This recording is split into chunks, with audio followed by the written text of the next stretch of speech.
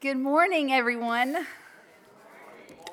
I'm so happy to see y'all and to be with y'all, and I apologize for my crackly voice. It's been a while now that I've had it gone. I can't find it. So I'm excited to worship with y'all today, and I have a few announcements. I did forget something. We're going to watch a video first. I wasn't supposed to come yet. Do we have a soul that survives our physical demise? It was the most ambitious investigation of my life. Can near-death experiences tell us anything reliable about life after death? And why should we trust what Jesus tells us about heaven and about hell? Jesús dice, yo soy el camino, la verdad y la vida. They are trying to find some way to live on beyond their death. They're running out of time. The whole point of the resurrection is that I wouldn't have to fear it in a sense of, oh no, what's going to happen next? I didn't really care whether I was going to heaven or hell. I have absolutely no idea what happens after we die. There's something that it is to be us. There's something that it is like to be you. When we die, we leave our natural bodies, but we're still ourselves. It's life on steroids. It's life beyond anything we've experienced. If that typewriter could magically send a message to young Lee that started here, what would you tell him? Oh, man, I think I'd say, keep seeking. The truth is out there. This is my case for heaven.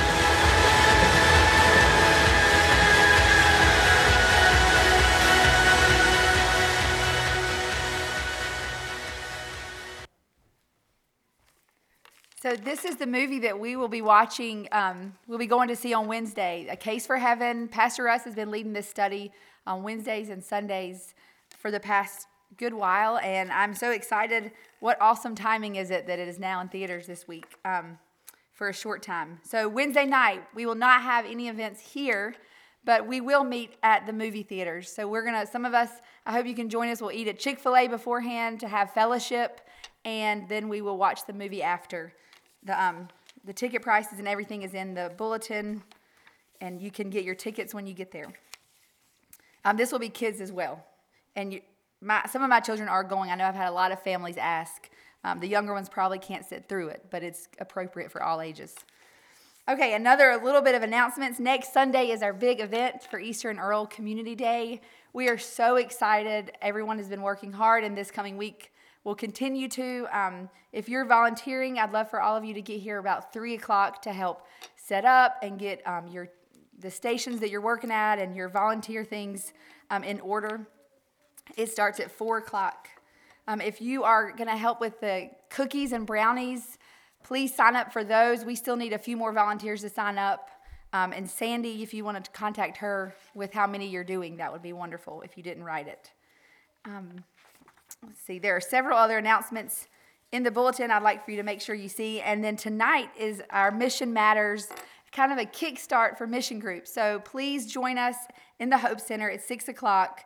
And if you're part of a mission group, or if you used to be and you want to get that started back again, or if you're newer and you've not ever been a part of a group and you want to get in touch with what we're doing here, coming up at the end of the month is Spring into Missions. If you want to be a part of that, please come tonight at 6 so that we can plan and get that going. And let's pray. Magnificent Heavenly Father, we are in awe of you, of your beauty, of your forgiveness, of your grace. And this time especially, we remember, Lord, your sacrifice and the magnitude of that. We pray for this hour of worship, Lord, that we not let it go to waste, that we not come here in order to see people or to talk or to check it off our list, Lord, but we are here deliberately, Lord, to change who we are, to look more like you, that we repent before you, God, that we put all of our things holding us away from you aside and worship you.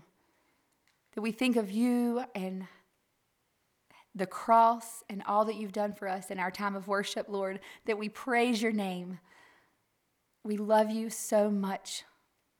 In your name we pray. Amen.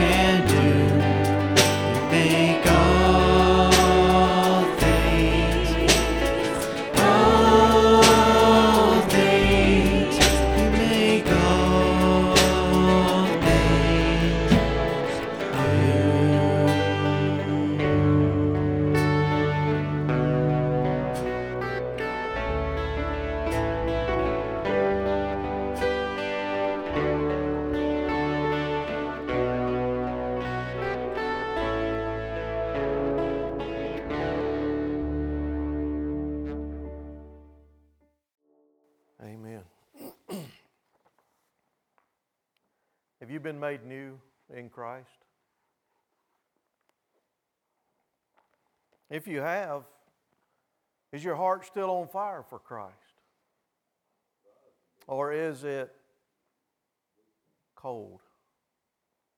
Is it turning cold? Is it grown cold over the time? This morning we're coming The series 316 is coming to an end as we've worked our way from Genesis to Revelation. And today we'll finish up that series in Revelation chapter 3. If you want to turn to that chapter, go ahead, and we'll be there in just a moment. But for the last year, to bring us up to this point, to ask the question, are we on fire for the Lord, or have we grown cold?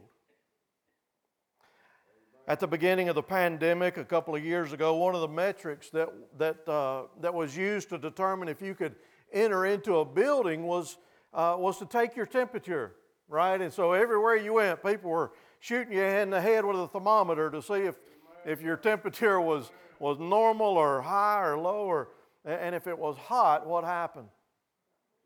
They sent you home. You didn't get to come in, did you?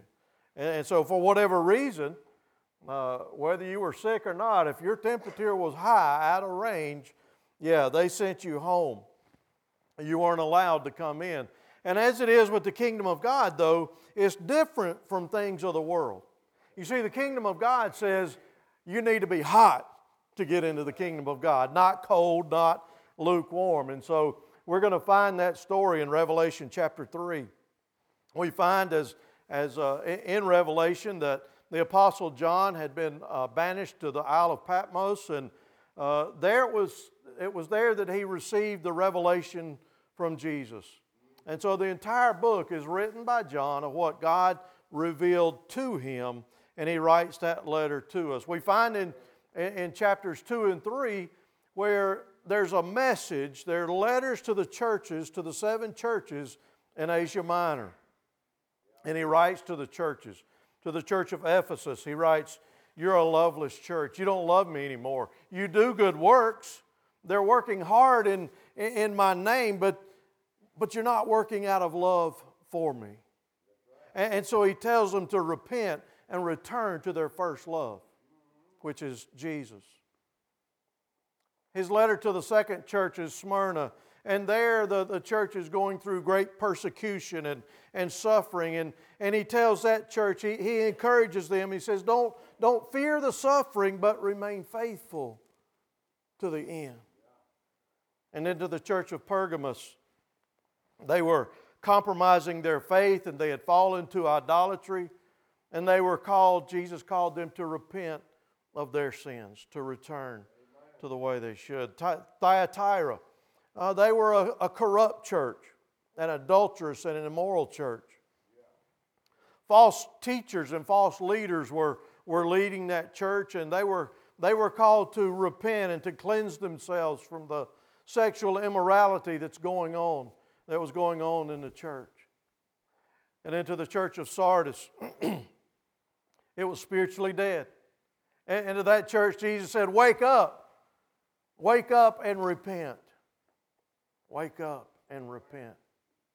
The church at Philadelphia, though, it was a faithful church. And he didn't condemn them, but he encouraged them in their faithfulness.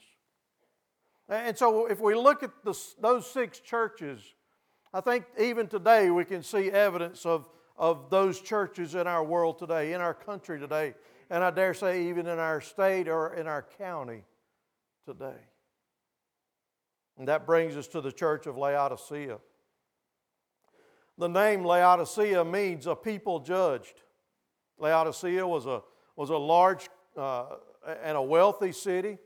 It had a large and an intricate banking system, and it was well known for its manufacturing. There was a lot of manufacturing going on there. They had a rare source of black wool, and so a lot of people, most everybody there wore black because of the availability of the black wool. But to the church of Laodicea, he writes in Revelation chapter 3, if you have your Bibles, turn with me there, beginning in verse 14.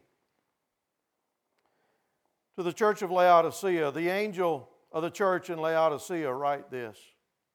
These are the words of Amen, the faithful and true witness, the ruler of God's creation. And he says, I know your deeds, that you're neither cold nor hot. I wish you were either one or the other. So because you are lukewarm, neither hot nor cold, I'm about to spit you out of my mouth. You say, I am rich, I have acquired wealth and do not need a thing. But you do not realize that you are wretched, pitiful, poor, blind, and naked. I counsel you to buy from me gold refined in the fire, so that you can become rich, white clothes to wear, so you can cover your shameful nakedness, and salve to put on your eyes, so that you could see. Those whom I love, I rebuke and discipline. So be earnest and repent. And he says, here I am. I stand at the door and knock. And if anyone hears my voice and opens the door, I will come in and eat with him, and he with me. To him who overcomes, I will give the right to sit with me on the throne, just as I overcame and sat down with my Father on his throne. He who has an ear, let him hear what the Spirit says to the churches.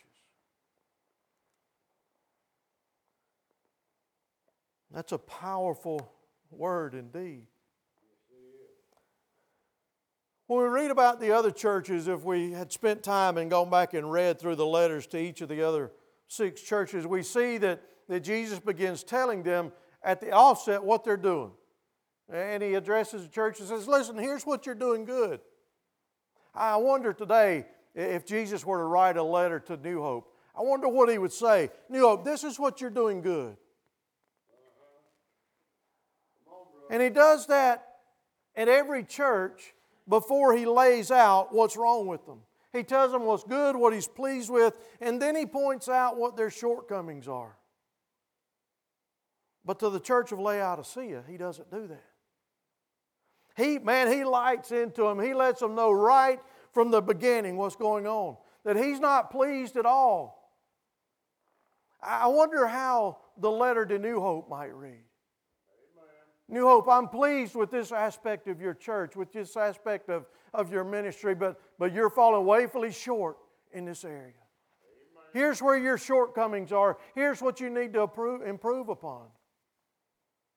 And so we take that down from the church, from New Hope, down to us individually. What are you doing good? What am I doing good? What do I need improvement in? What do you need improvement in? But we see right here that you can tell by the time he gets to the 7th letter to the church and to the church of Laodicea, he's had it with them. And he says in verse 15, he says, I know your deeds. I know your deeds, that you are neither cold nor hot. And I wish you were either one or the other, because you are lukewarm, neither hot nor cold. I'm about to spit you out of my mouth. Some translation says, I'm about to spew you out of my mouth. And you see that on the front of your bulletin. That's a great depiction of the image of Jesus spewing the church of Laodicea out of his mouth. In our world, there are things that we keep cold and things that we keep hot. We have refrigeration and air conditioning. We have heat and furnaces. And I would prefer, personally, a cold can of Mountain Dew, okay, rather than one that's just been sitting out all day, okay, that's gotten to be room temperature. But of course, the church at Laodicea, they didn't have that luxury, do they? They didn't have the luxury of the air conditioning and the refrigerants that we have today. In fact, they didn't even have their own water supply. And so as usual, Jesus always spoke to the people in terms of what they knew, what they understood, what they could relate to.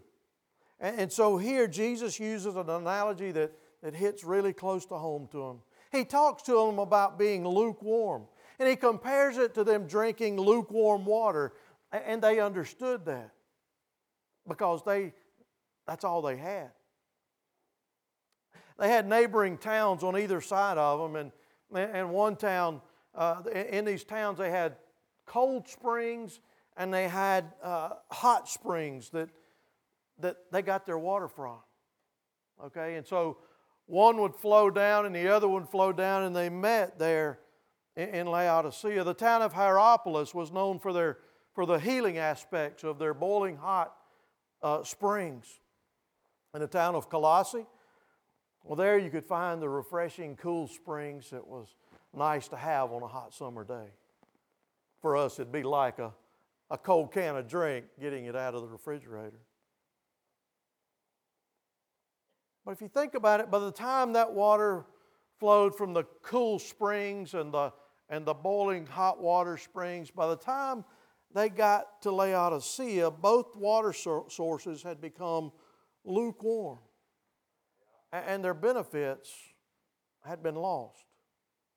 The water had become lukewarm, and it had become useless as its intended purpose. And so that's what he's comparing the church to. Their lukewarm faith and their lukewarm religion was useless to the kingdom of God. And he's asking them to check their heart. What's your temperature, church? He says in verse 15 again, he says, I know your deeds, that you're neither cold nor hot, and I wish you were either one or the other. Because at least if they were cold or they were hot, at least Jesus would know where they stood.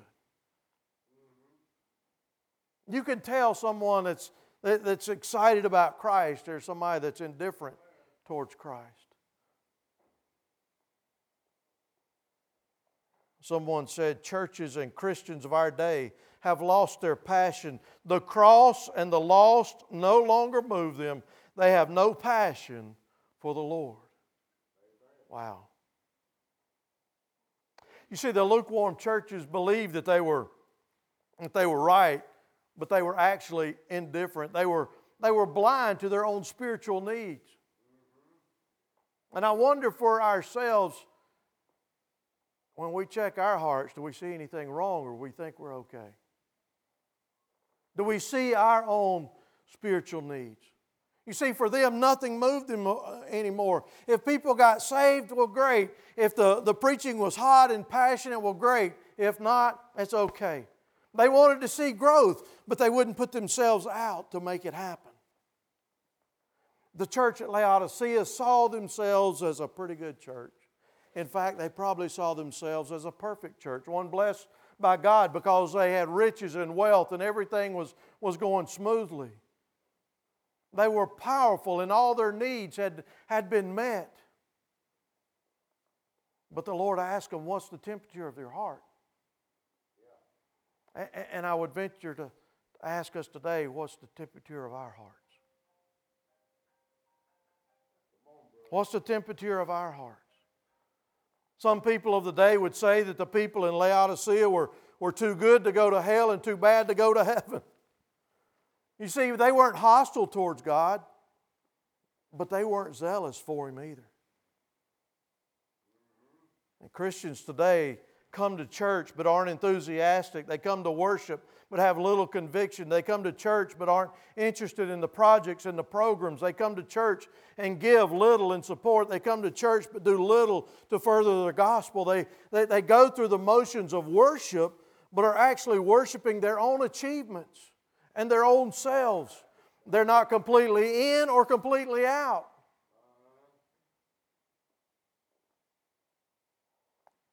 And it's that kind of heart that disgusts the Lord. When you're not all in, when you're not all out. That one that's riding the fence disgusts the Lord. It says in verse 16, so because you are lukewarm, neither hot nor cold, I'm about to spit you out of my mouth.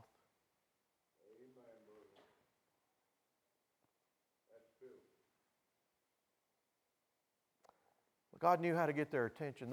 God knew what meant the most to them. God knew what their city was, their church was at its core. And He says in verse 17, He says, oh, you say I'm rich, and I've acquired wealth and do not need a thing, but you do not realize that you are wretched, pitiful, poor, blind, and naked. to the rich city filled with wealth, He says, you are poor. To the place renowned for its medical expertise that relieved blindness, He says, you're blind. You can't see your own spiritual needs. And to the people famous for their fine clothing and their rare black wool, He said, you're walking around in all these fine clothes, but you're naked. You can't see it. But Jesus loves. Jesus loves the wretched. Jesus loves the poor, the blind, and the naked. And He loves us too much to keep us where we are. He loves us too much to leave us where we are. And so He makes us an opportunity. He gives us a choice to make. To say, you can choose to come back to me. And I'm here waiting on you. Or you can choose to go about your own way. But He loves us too much not to give us that option. He loves us too much not to leave us where we are. And He says in verse 18, He says, I counsel you to buy from me gold refined in the fire, so that you can become rich, and white clothes to wear, so you can cover your shameful nakedness, and salve to put on your eyes, so you can see. The gold that's tried in the fire is symbolic of faith in the furnace of affliction.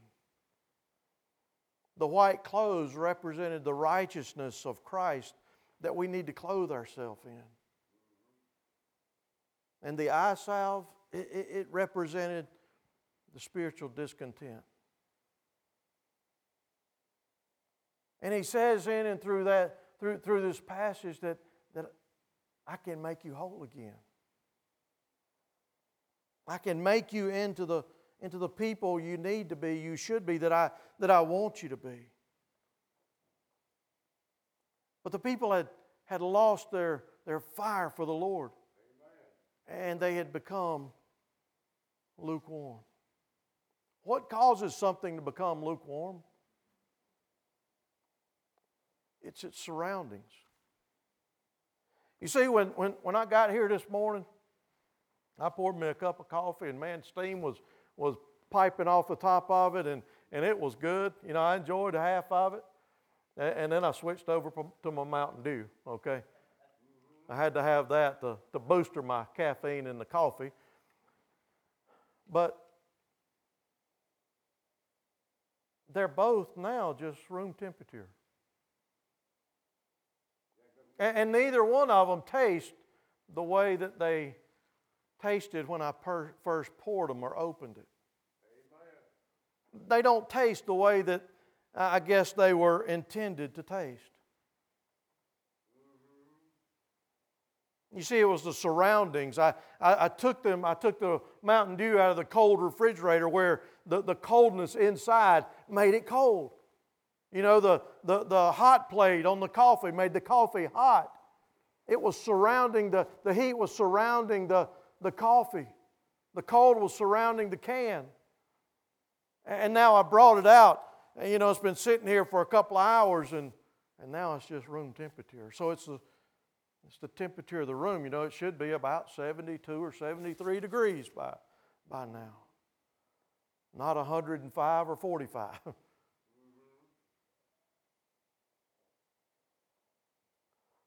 What is our temperature?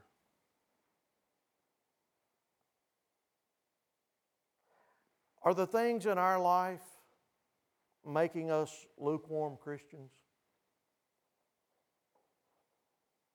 You see, I don't think we intentionally become lukewarm in our walk with Christ. But who do we hang around with? Are they other believers? Are they people that encourage us in our walk? Or do we hang around those negative people that tear you down, that tear the church down, that tear Christ down?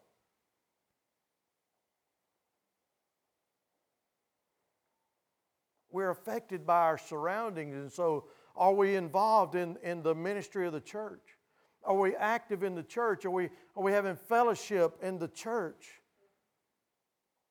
Or is our time only on Sunday morning and being affected by the rest of the world the other 6.5, 3/4 of the day, of the week? Are our conversations, are they positive or negative? Are we spending time with Christ? Are we spending time away from fellowship with Him? Because you see, each of those is our surroundings. And it determines our spiritual temperature to a certain degree. Francis Chan once said, lukewarm people really don't want to be saved from their sin. They just want to be saved from the penalty of their sin. So here, Jesus has laid it out for the church at Laodicea. But watch this. Rather than Jesus turning His back on the church, He comes to the church.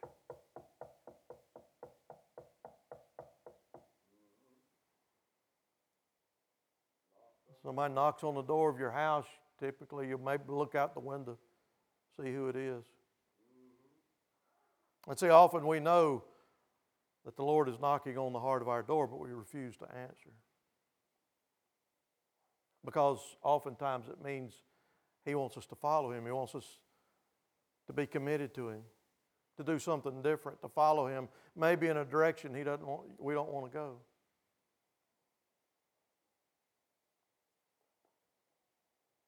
Revelation 3:20, when you hear this verse, and I've used this an untold number of times in an evangelistic type setting, offering the gospel to people. He says in verse 20, "Here I am, I stand at the door and knock. If anyone hears my voice and opens the door, I will come in and eat with that person and they with me."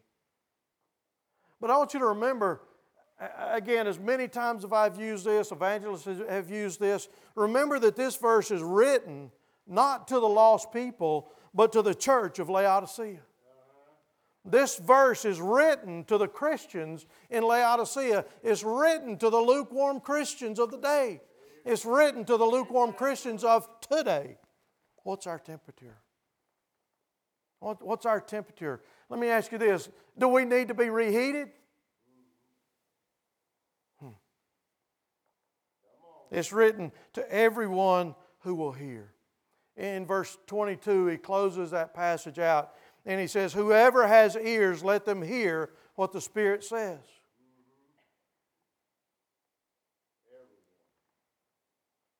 In verse 20, we find that there's a present promise to those who will listen. He says that He stands at the door and knocks. That's what you normally hear when somebody comes to your door. But maybe a better translation would be, this is Jesus knocking on the door of our heart. You see, He doesn't, the idea is that it's not just a few knocks on the door, but He's continually knocking on the door. That He wants somebody to come and answer the door. He wants us to hear and to respond to Him. He's not going to force the door open, but He's going to wait on us to open the door. You see, He wants back in the church. He wanted back in the church of Laodicea. He wants back in the church today. You see, this passage is a personal invitation. And it's a personal promise. Jesus He doesn't need the entire church to open the door. Look what it says. It says, if everyone will open the door. That's not what it says, is it? It says, if anyone here this morning hears my voice and opens the door, I will come in. And then he gives us a powerful promise in verse 21. He says, to the one who is victorious, to the one who overcomes, to the one who remains faithful to the end, I will give the right to sit with me on my throne, just as I was victorious and sat down with my Father on His throne. The one who is victorious, the one who overcomes the difficulties, the persecution, the trials of this world, the one that remains faithful to Him to the end, the one who is victorious in the end, will sit on the throne with God. Let me ask you this morning, where does this message find you? Where does this message find you today? I'm not talking to the entire church. I'm talking to you personally, individually. Where does this message find your heart today? Are we zealous and committed to the Lord? Or are we indifferent and apathetic towards God and His church? It's the door of your heart open to Him. Will you open it to Him, because He stands at the door and knocks?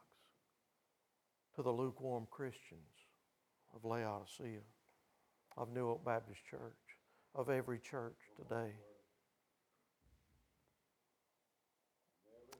And so in the end, will we be victorious? Will we be zealous? Will we be faithful to the end? That decision can only be made by you. You know in your heart where your heart is spiritually. You know if it's hot. You know if it's cold. And you know if it's indifferent or lukewarm. And so Jesus said, whatever it is, wherever you are, I want to come in and I want to fire you up. I want to reheat you. I want to stick you in the microwave for a few minutes and heat you back up. Amen. Because I want to make you into the person that I know you can be, that I want you to be the person that I made you to be. For God is the potter and we are the clay, and He molds us and makes us into what He desires, if we are willing. The question is, are we willing to hear His voice, to be changed by the Holy Spirit? As we sing our hymn of invitation, The Potter's Hand, I pray that you would allow your heart to be spoken to be received, and to receive the Holy Spirit, and to be moved and to be changed by the Holy Spirit. That you would allow Him to make you on fire once again. Almighty God, you are the creator of each person here.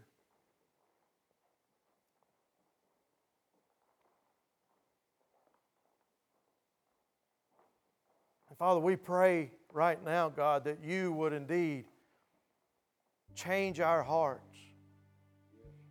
That you would change us from cold to hot, from lukewarm to hot. Like the springs in Hierapolis, that we would be the boiling hot. God, that you would use us in your kingdom for kingdom purposes.